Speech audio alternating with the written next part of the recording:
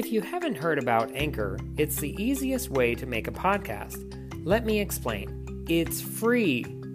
There's creation tools that allow you to record and edit your podcast right from your phone or computer.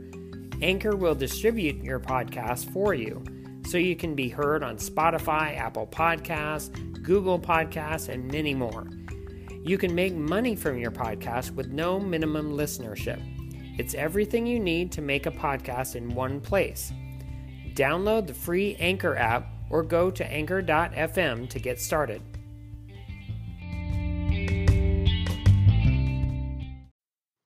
Hello, this is Randy Andrews. This week I have Tim Benson with me as we review the original King Kong from 1933.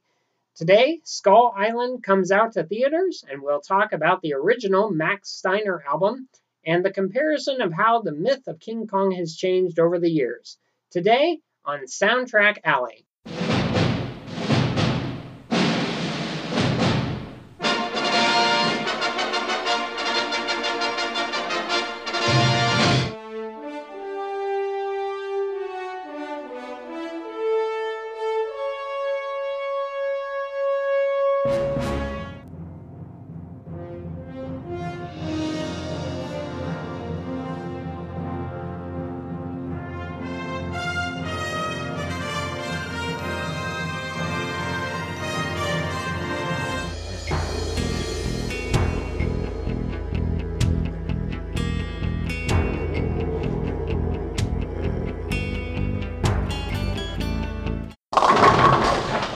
Hello, Tim. Hey. Glad to have you on the show again. Hope Always you're doing happy. well. Yeah. King Kong. I know. Let's get into this movie. You know, when I first was watching it, it's amazing the introduction of the film, that it actually has an overture for the beginning of the movie. And it reminded me that Max Steiner, which he did the film Gone with the Wind. Mm-hmm. And First episode. yeah, my first episode of Soundtrack Alley, I have my wife with me, and we talk about that original score. And it really is amazing. He composed 3.5 hours worth of music for that movie, and he did the same thing with King Kong. He did a full score for the entire movie, even though not the full score is known to be recorded for the film. I mean, you don't get that full score, but he did do it. And I thought that was really, really unique. And Marion C. Cooper, who had the original vision for the film, was of a giant ape on top of the world's tallest building fighting airplanes. And then he worked backward with the idea that King Kong was that initial idea. And today, Skull Island comes out in theaters. Are you excited for that movie? You know, I didn't think I was, and then I saw the preview, and it's just, the original King Kong, you go to the island with the dinosaurs, Mm-hmm. and that's something that's been missing from a lot of the 2005 reboot. Doesn't really embrace that, island of monsters. So to see Skull Island, I don't know, it kind of snuck up on me. So I'm definitely gonna go see it. Yeah, So. it looks really exciting, and you get a much bigger King Kong. Yeah. But what I really liked about this original King Kong back in 1933, it's a very dark movie. Well, yeah, pre-code. It is not a happy movie. You get actress Fay Wray, and when Marion C. Cooper first was talking to her about King Kong and about who she was going to be in the movie with, he said, "You'll have the tallest, darkest leading man in Hollywood." And she thought it was Cary Grant. Well, yeah. So. No, I think this is a dark movie. It's pre-code, so there were really no restrictions on what you could do. Yeah. And by 38, so this came out in 33. Mm-hmm. By 38, they'd put in some things. Codes, This is one of the movies that slipped by them. Well, this is one of the reasons they enforce these codes, and among other things going on in the world. But yeah, they did. I mean, there was some pretty brutal stuff in this movie. Yeah. I mean, King Kong eats some people. Yeah, he eats some people. He throws a woman down. Yeah, the Brontosaurus attack.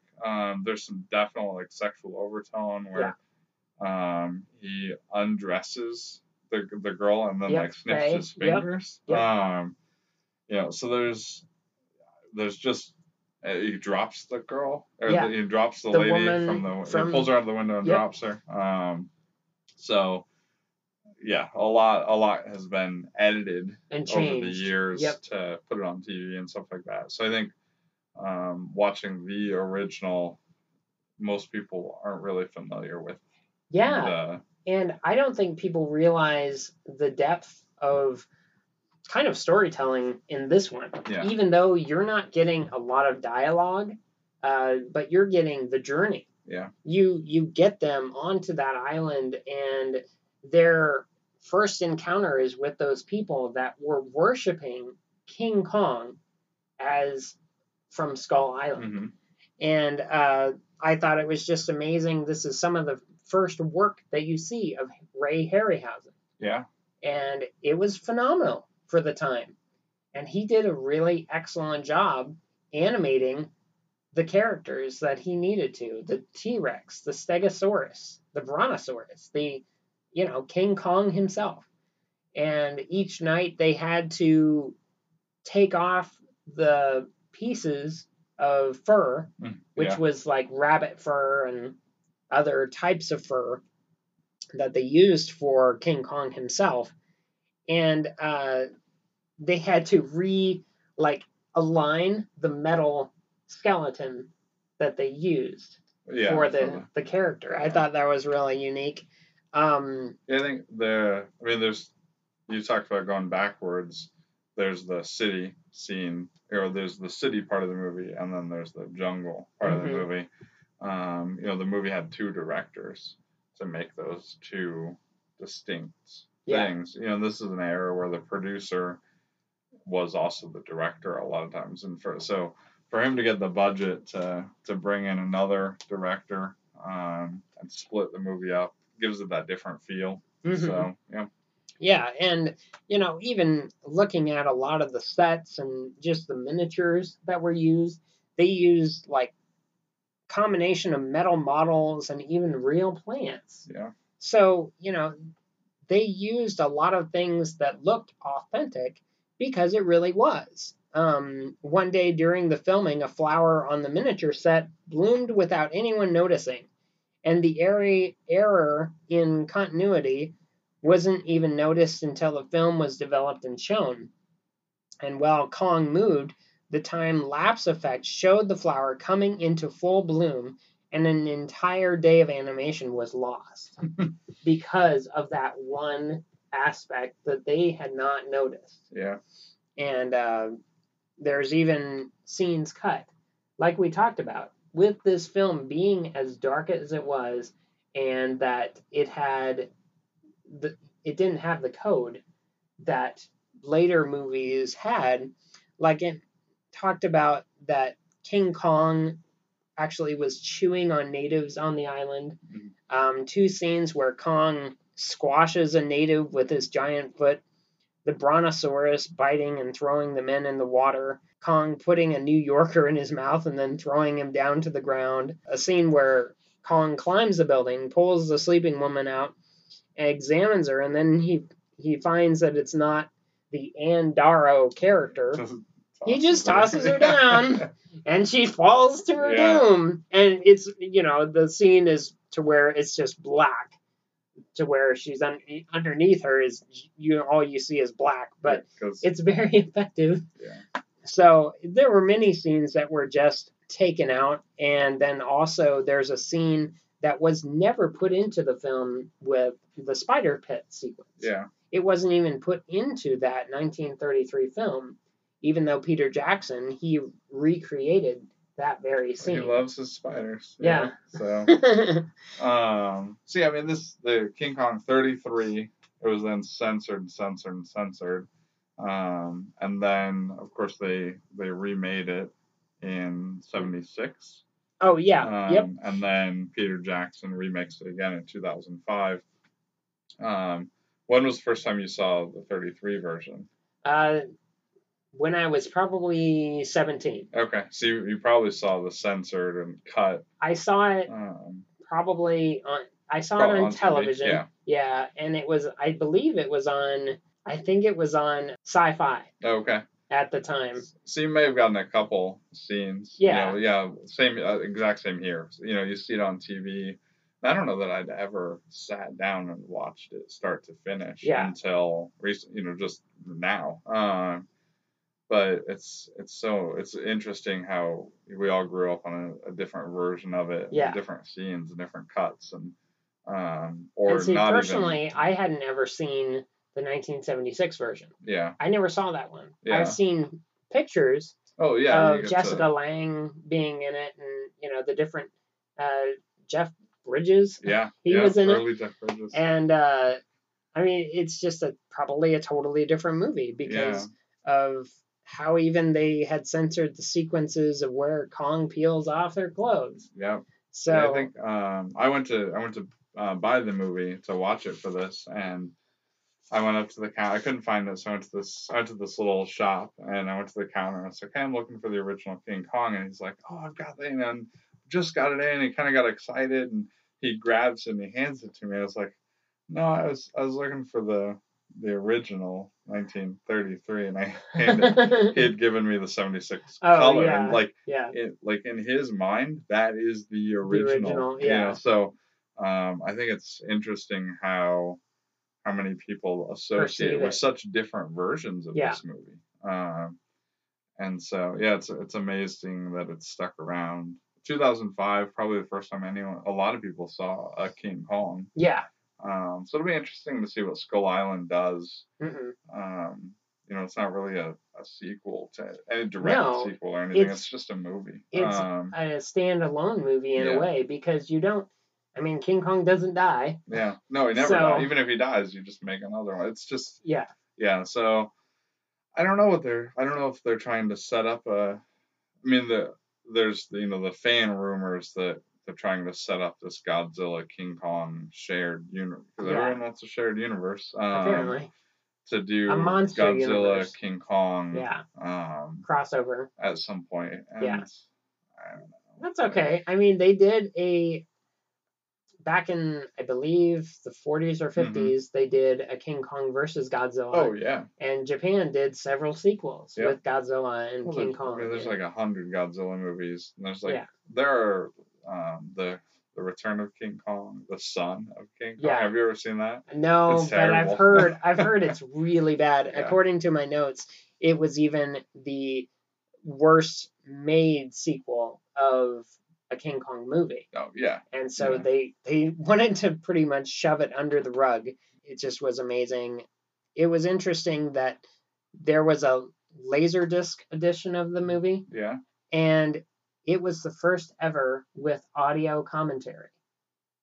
Okay. I thought that was really interesting. Even Marion C. Cooper, who was the producer and director, as well as Ernest Schoedsack, they had been wrestlers. And so they were acting out scenes for the movie to be able to have Ray Harryhausen for like storyboard. For the storyboard to have the characters wrestle with each other. And I thought it was interesting also that King Kong doesn't really appear until 47 minutes into the movie. Yeah, which is typical monster movie. No, the fact they're wrestlers, I think it brings a different, definitely a cool little fact.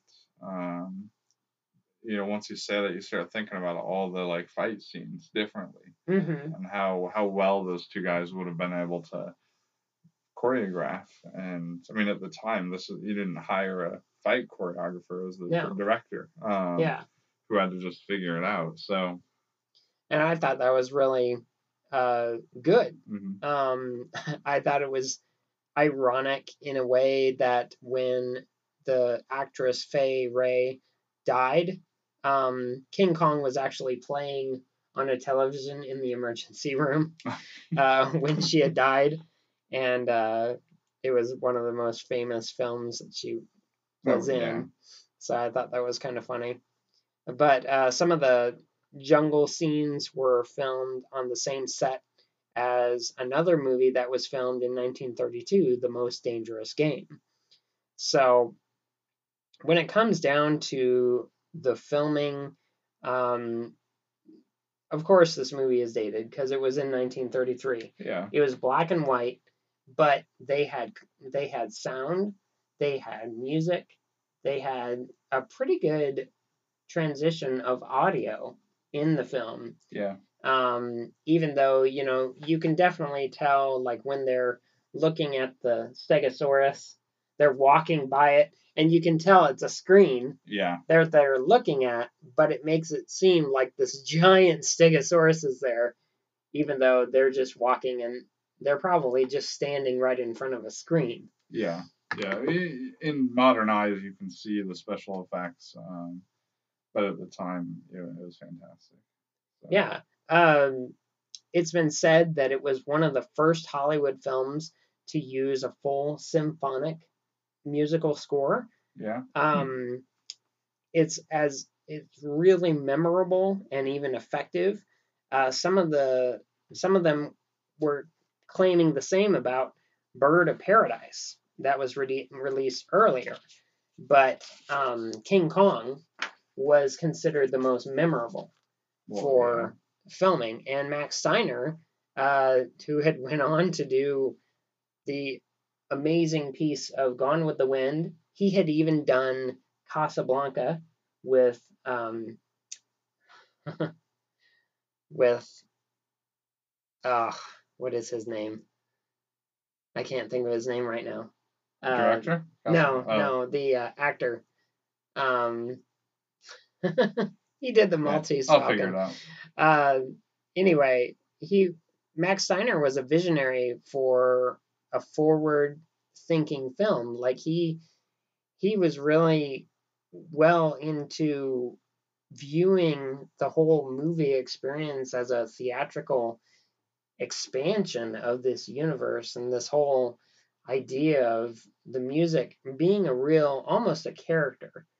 And maybe, we'll never know, but maybe John Williams had an idea of getting some of his using of music as a character. Really got that from Max Steiner. Who knows?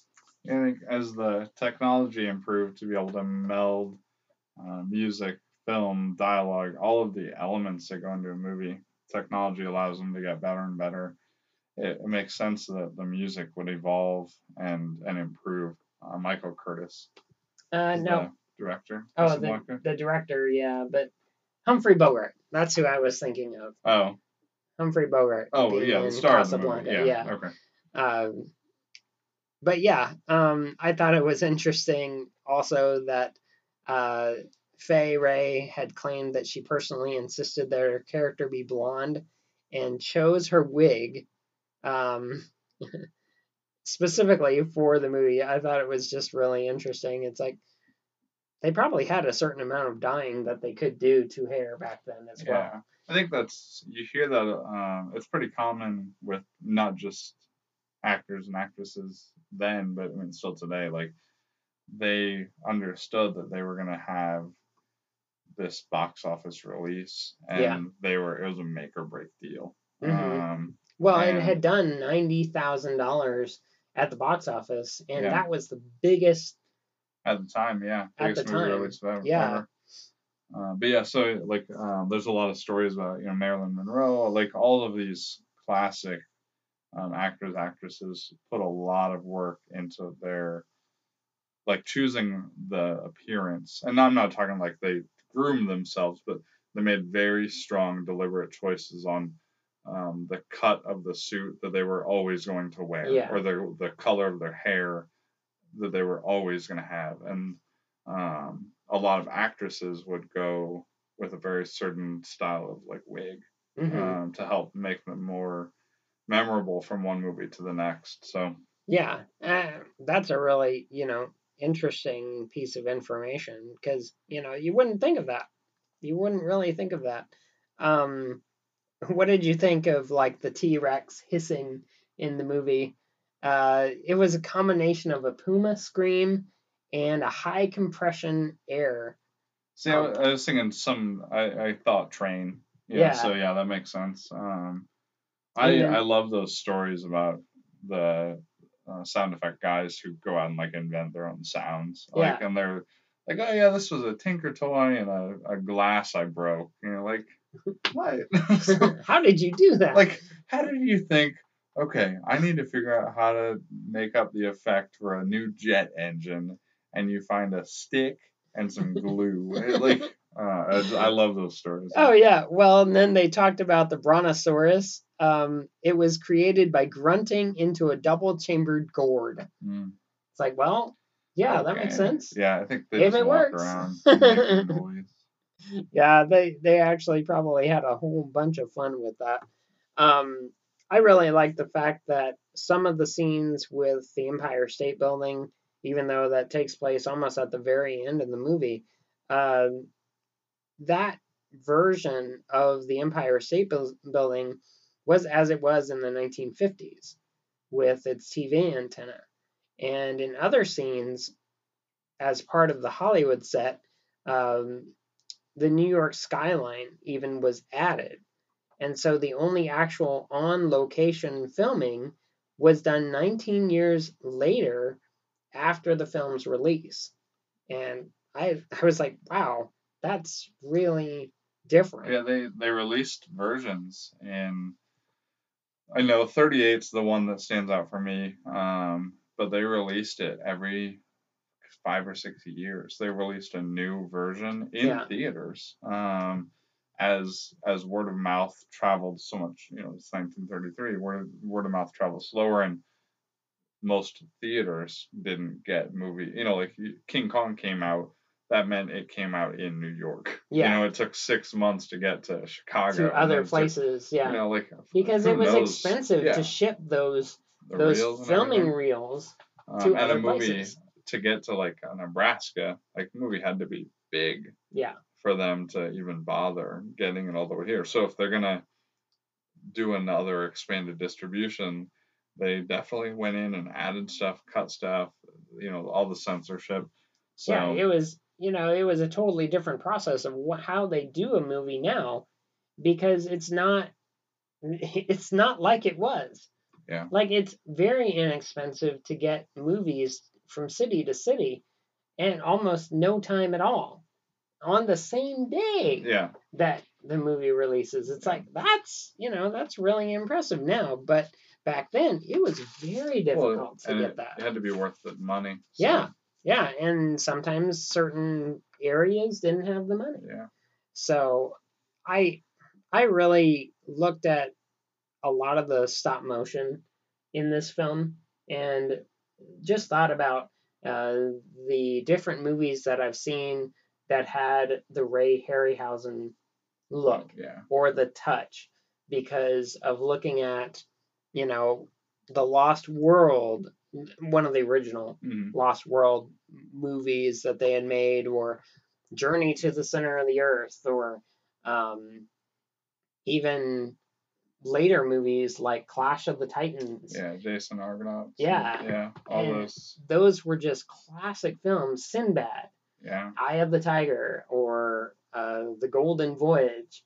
These are movies that Ray Harryhausen had great experience dealing with these models, and then you look at the filming and it's like, was that really a model?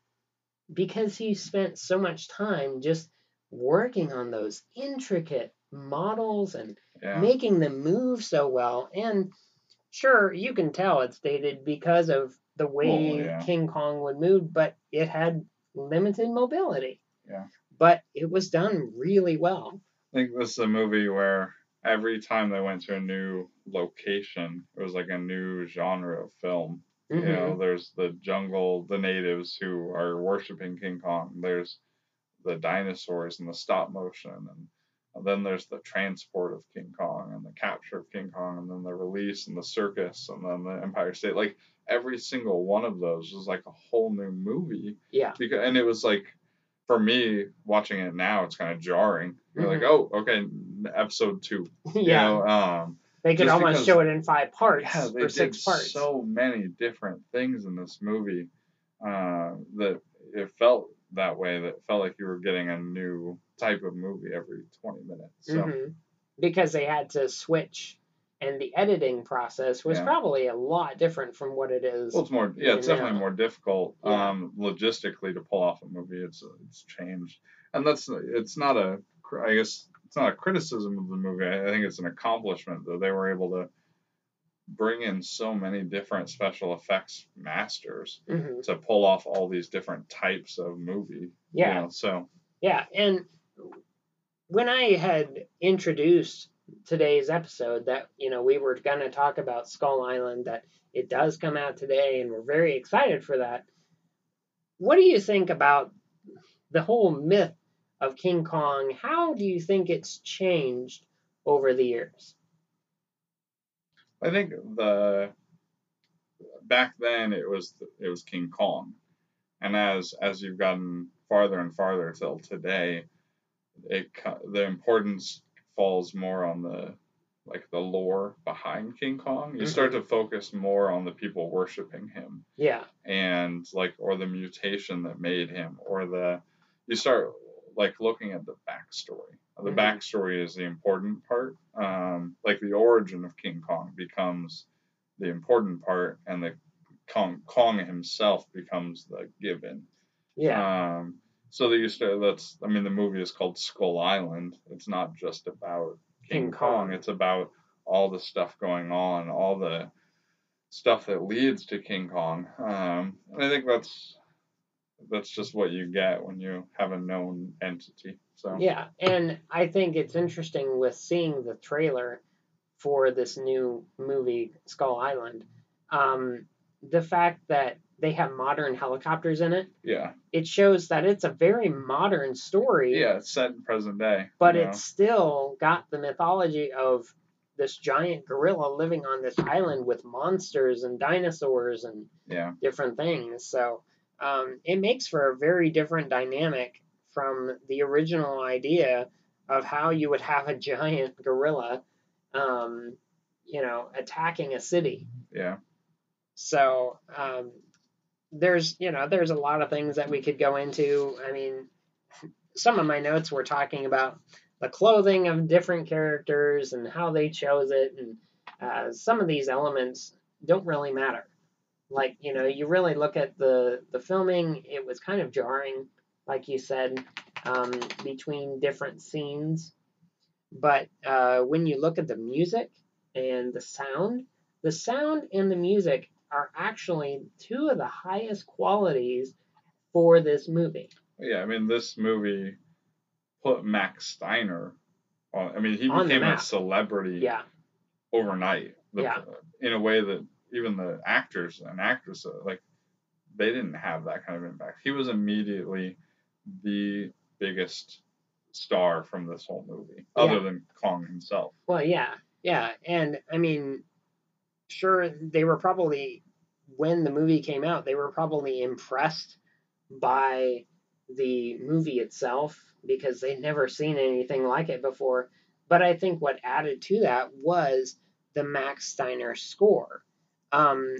When I was looking up information regarding Max Steiner and the King Kong score itself, to create that score, Steiner had used an orchestra of 46 players. It still astounds me when Craig Saffin was talking about an 80-piece orchestra. It was considered one of the largest orchestras for the day back in 1933. And it was accomplished by adding Kong in post-production, to see the film by also scoring it at the same time. And the budget for the orchestra was $50,000. That's pretty high back in 1933. and a lot of it was paid for by the director. Yeah. And which was common at that he was the producer and director. Yeah. So. And he was really convinced of the importance of Steiner producing this epic score. Yeah. And it was a real contrast because he wanted to use music that had been composed, but Steiner, he composed a new score. Yeah. And it really brought out a lot of elements to the film. You get this drama, you get the action, you get even the overture at the very beginning, even though the film is not really that long. It's not even 2 hours long. No. But yet you get this beautiful scoring. You get that beginning overture too. Well, at the time, they had to put all the credit to the beginning, and so that opening music was very important. I mean, Max Steiner gets it's a huge credit.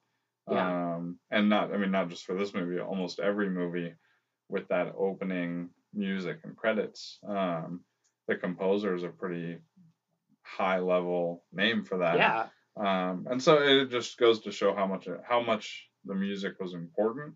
How much, it's for the day that was pop rock.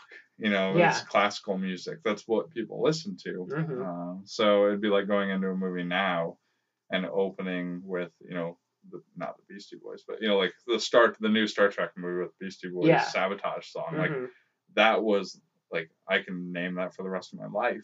Yeah. In 1933, that's how people walked out of King Kong and they're like, oh, that Max Steiner song at the beginning.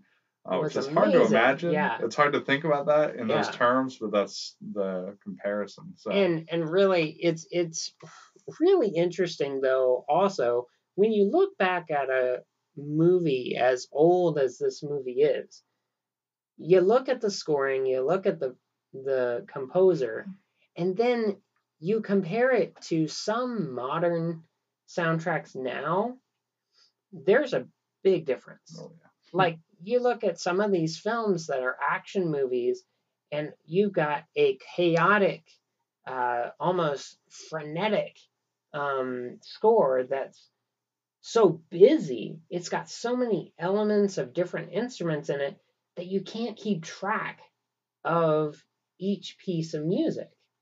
And when you boil it down to a very simple scoring, it was really impressive. So I can't say enough about the score because of how Max Steiner used it to yield even elements of Beethoven and Strauss and different pieces. There's plenty to enjoy. Yeah. For the score. Well, and he's clearly a legend. Go on to do Gone with the Wind. So that opening score, it really sets the tone. It is a theme, for the whole movie. Yeah. So that's what I'd like to get into. We don't have too much more to be able to talk about this movie. No, let's get into the music. This is, it really is a character in itself. So the first cue I have is the main title for King Kong, and it's beautiful in its orchestral form. Max Steiner, he does his absolute best in really bringing this movie to its epic scale. It really draws on the crowd, and many of the themes in the score really harken back to this very theme. So let's play the main title.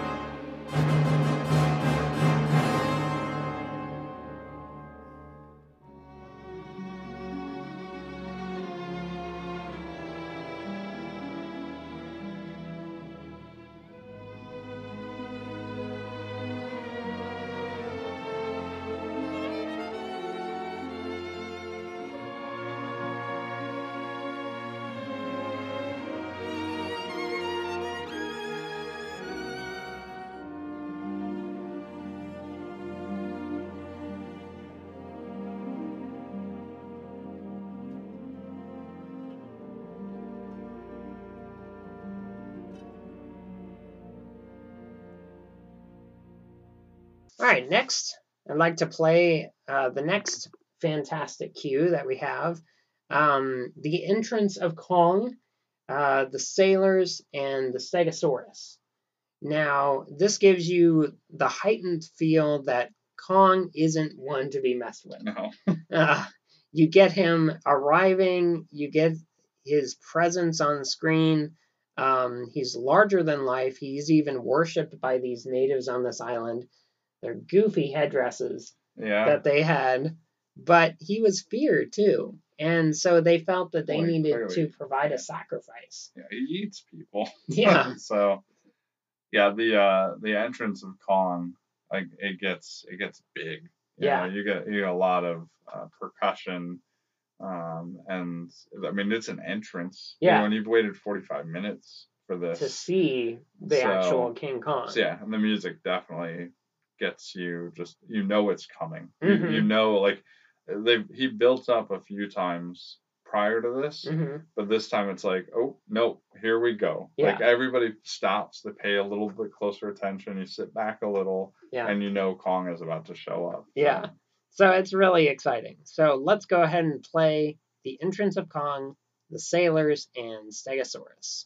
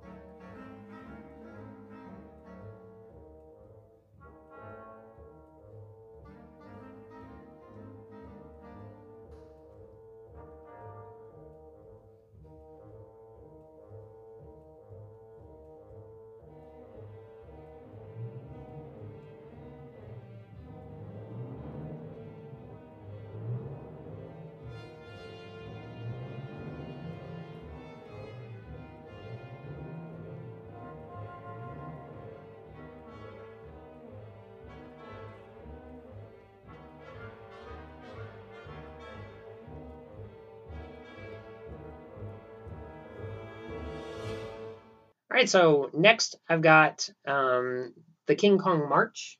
The fanfares 1 through 3, which is really interesting for this film. And then finally, Kong Escapes for this set. I've got one more set of cues I'd like to play for our episode. But this gives us a feeling of the true spectacle of New York City at the time. Kong isn't revealed to the public right away. I mean, he's revealed by opening up these curtains, and you see him chained to this giant piece of something. It looks like metal or blocks of wood or something, but it's really revealed to show the crowd that's viewing this, and then we see the true destruction of what King Kong is capable of. What did you think of these? I think it doesn't surprise me that the producer, chose the composer very carefully, paid him, and placed such a high budget for this, because when you reveal Kong, he doesn't have a lot of. There's not a lot of like screaming. He really lets the music scream for the audience. Mm-hmm. And so I thought that was fun to hear the music just scream. You get that high flute, in there. So, and then the destruction, it's, it gets fast. And it goes and goes and goes. So, the fun parts of the movie. And this is right before he starts eating people, really. So. Yeah. So let's go ahead and play those 3 cues.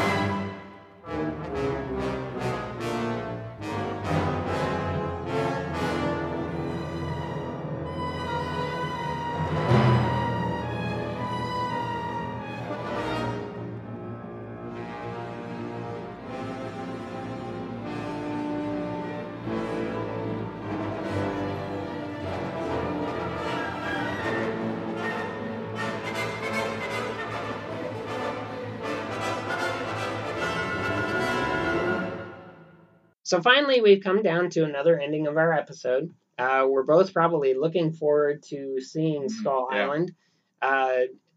This final cue really highlights how tragic this movie is. That if ones that landed on Skull Island would have just left Kong alone, or where he was, he would have survived. It wouldn't have plummeted to his death. Truly, as the final lines of the movie, truly beauty killed the beast. For his love was great for her and it was divine for him. And sadly, the film ends tragically because you actually feel sorry for King Kong. Well, yeah. But the music of the finale brings out all the action for the film to a screeching halt. And it builds and builds until the ending of where Kong falls to his death. What are your thoughts regarding this? Modern eyes, you sympathize with Kong a lot. At the time, he was a giant monster. Like, nobody cares if he dies. Doing the ending like that and cueing it, the music especially, got challenged by the studio. Like, they didn't want that sad dramatic ending. They wanted more of a triumph over this monster. So I think it harkens back to where that original vision was, and to get the original writer, the producers, directors, and to get the composer to all get behind them on the same page. And clearly they sympathize with the beast. And they took a risk. Yeah, they did. I mean, it was the audiences should have reacted outraged. The way they did. Well, they should have been angry that they cued it that way. So it was kind of a shifting moment in film, in how they portray things, and you saw that pretty quickly after King Kong when you started to get into like the Draculas and the Frankenstein, Universal monsters. Where you start to humanize those monsters. So. So it's a really interesting dynamic of how even film scoring and the ending of the film change. You change the film, or you look more at the characters rather than the monster. Yep. And so since we're coming to an end of the episode, it's been great to talk about the original King Kong. We've seen its different iterations throughout the years. With Skull Island coming out today, we can appreciate it even more. And so, until next week, let's hear the finale and look forward to the next few weeks as I harken back to a few favorites. And then at the end of March, I might be having Eric Woods on with me as we're going to be talking about Ghost in the Shell. As it comes out March 31st. So that'll be really enjoyable. So I'd like you to enjoy the finale and happy listening.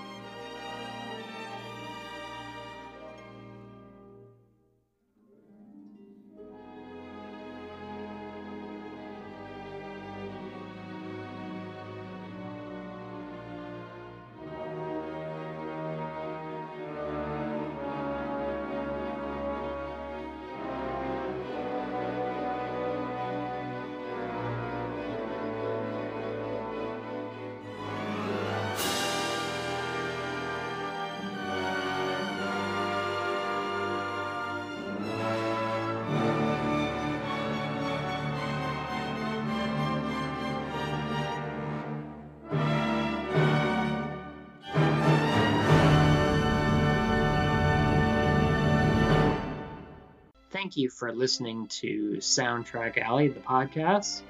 I hope you take some time to review my podcast on iTunes and also listen to it on Podbean. And if you leave a review or rating on there, it'll help us get noticed on iTunes. Thank you so much.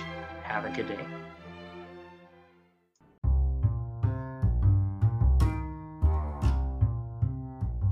Thank you for listening to Soundtrack Alley Spotlight. If you are on Apple Podcasts, please rate and review the show. Also, if you want to leave a comment, question, or concern, please email me at soundtrackalley@gmail.com and enjoy looking at my blog at soundtrackalley.com.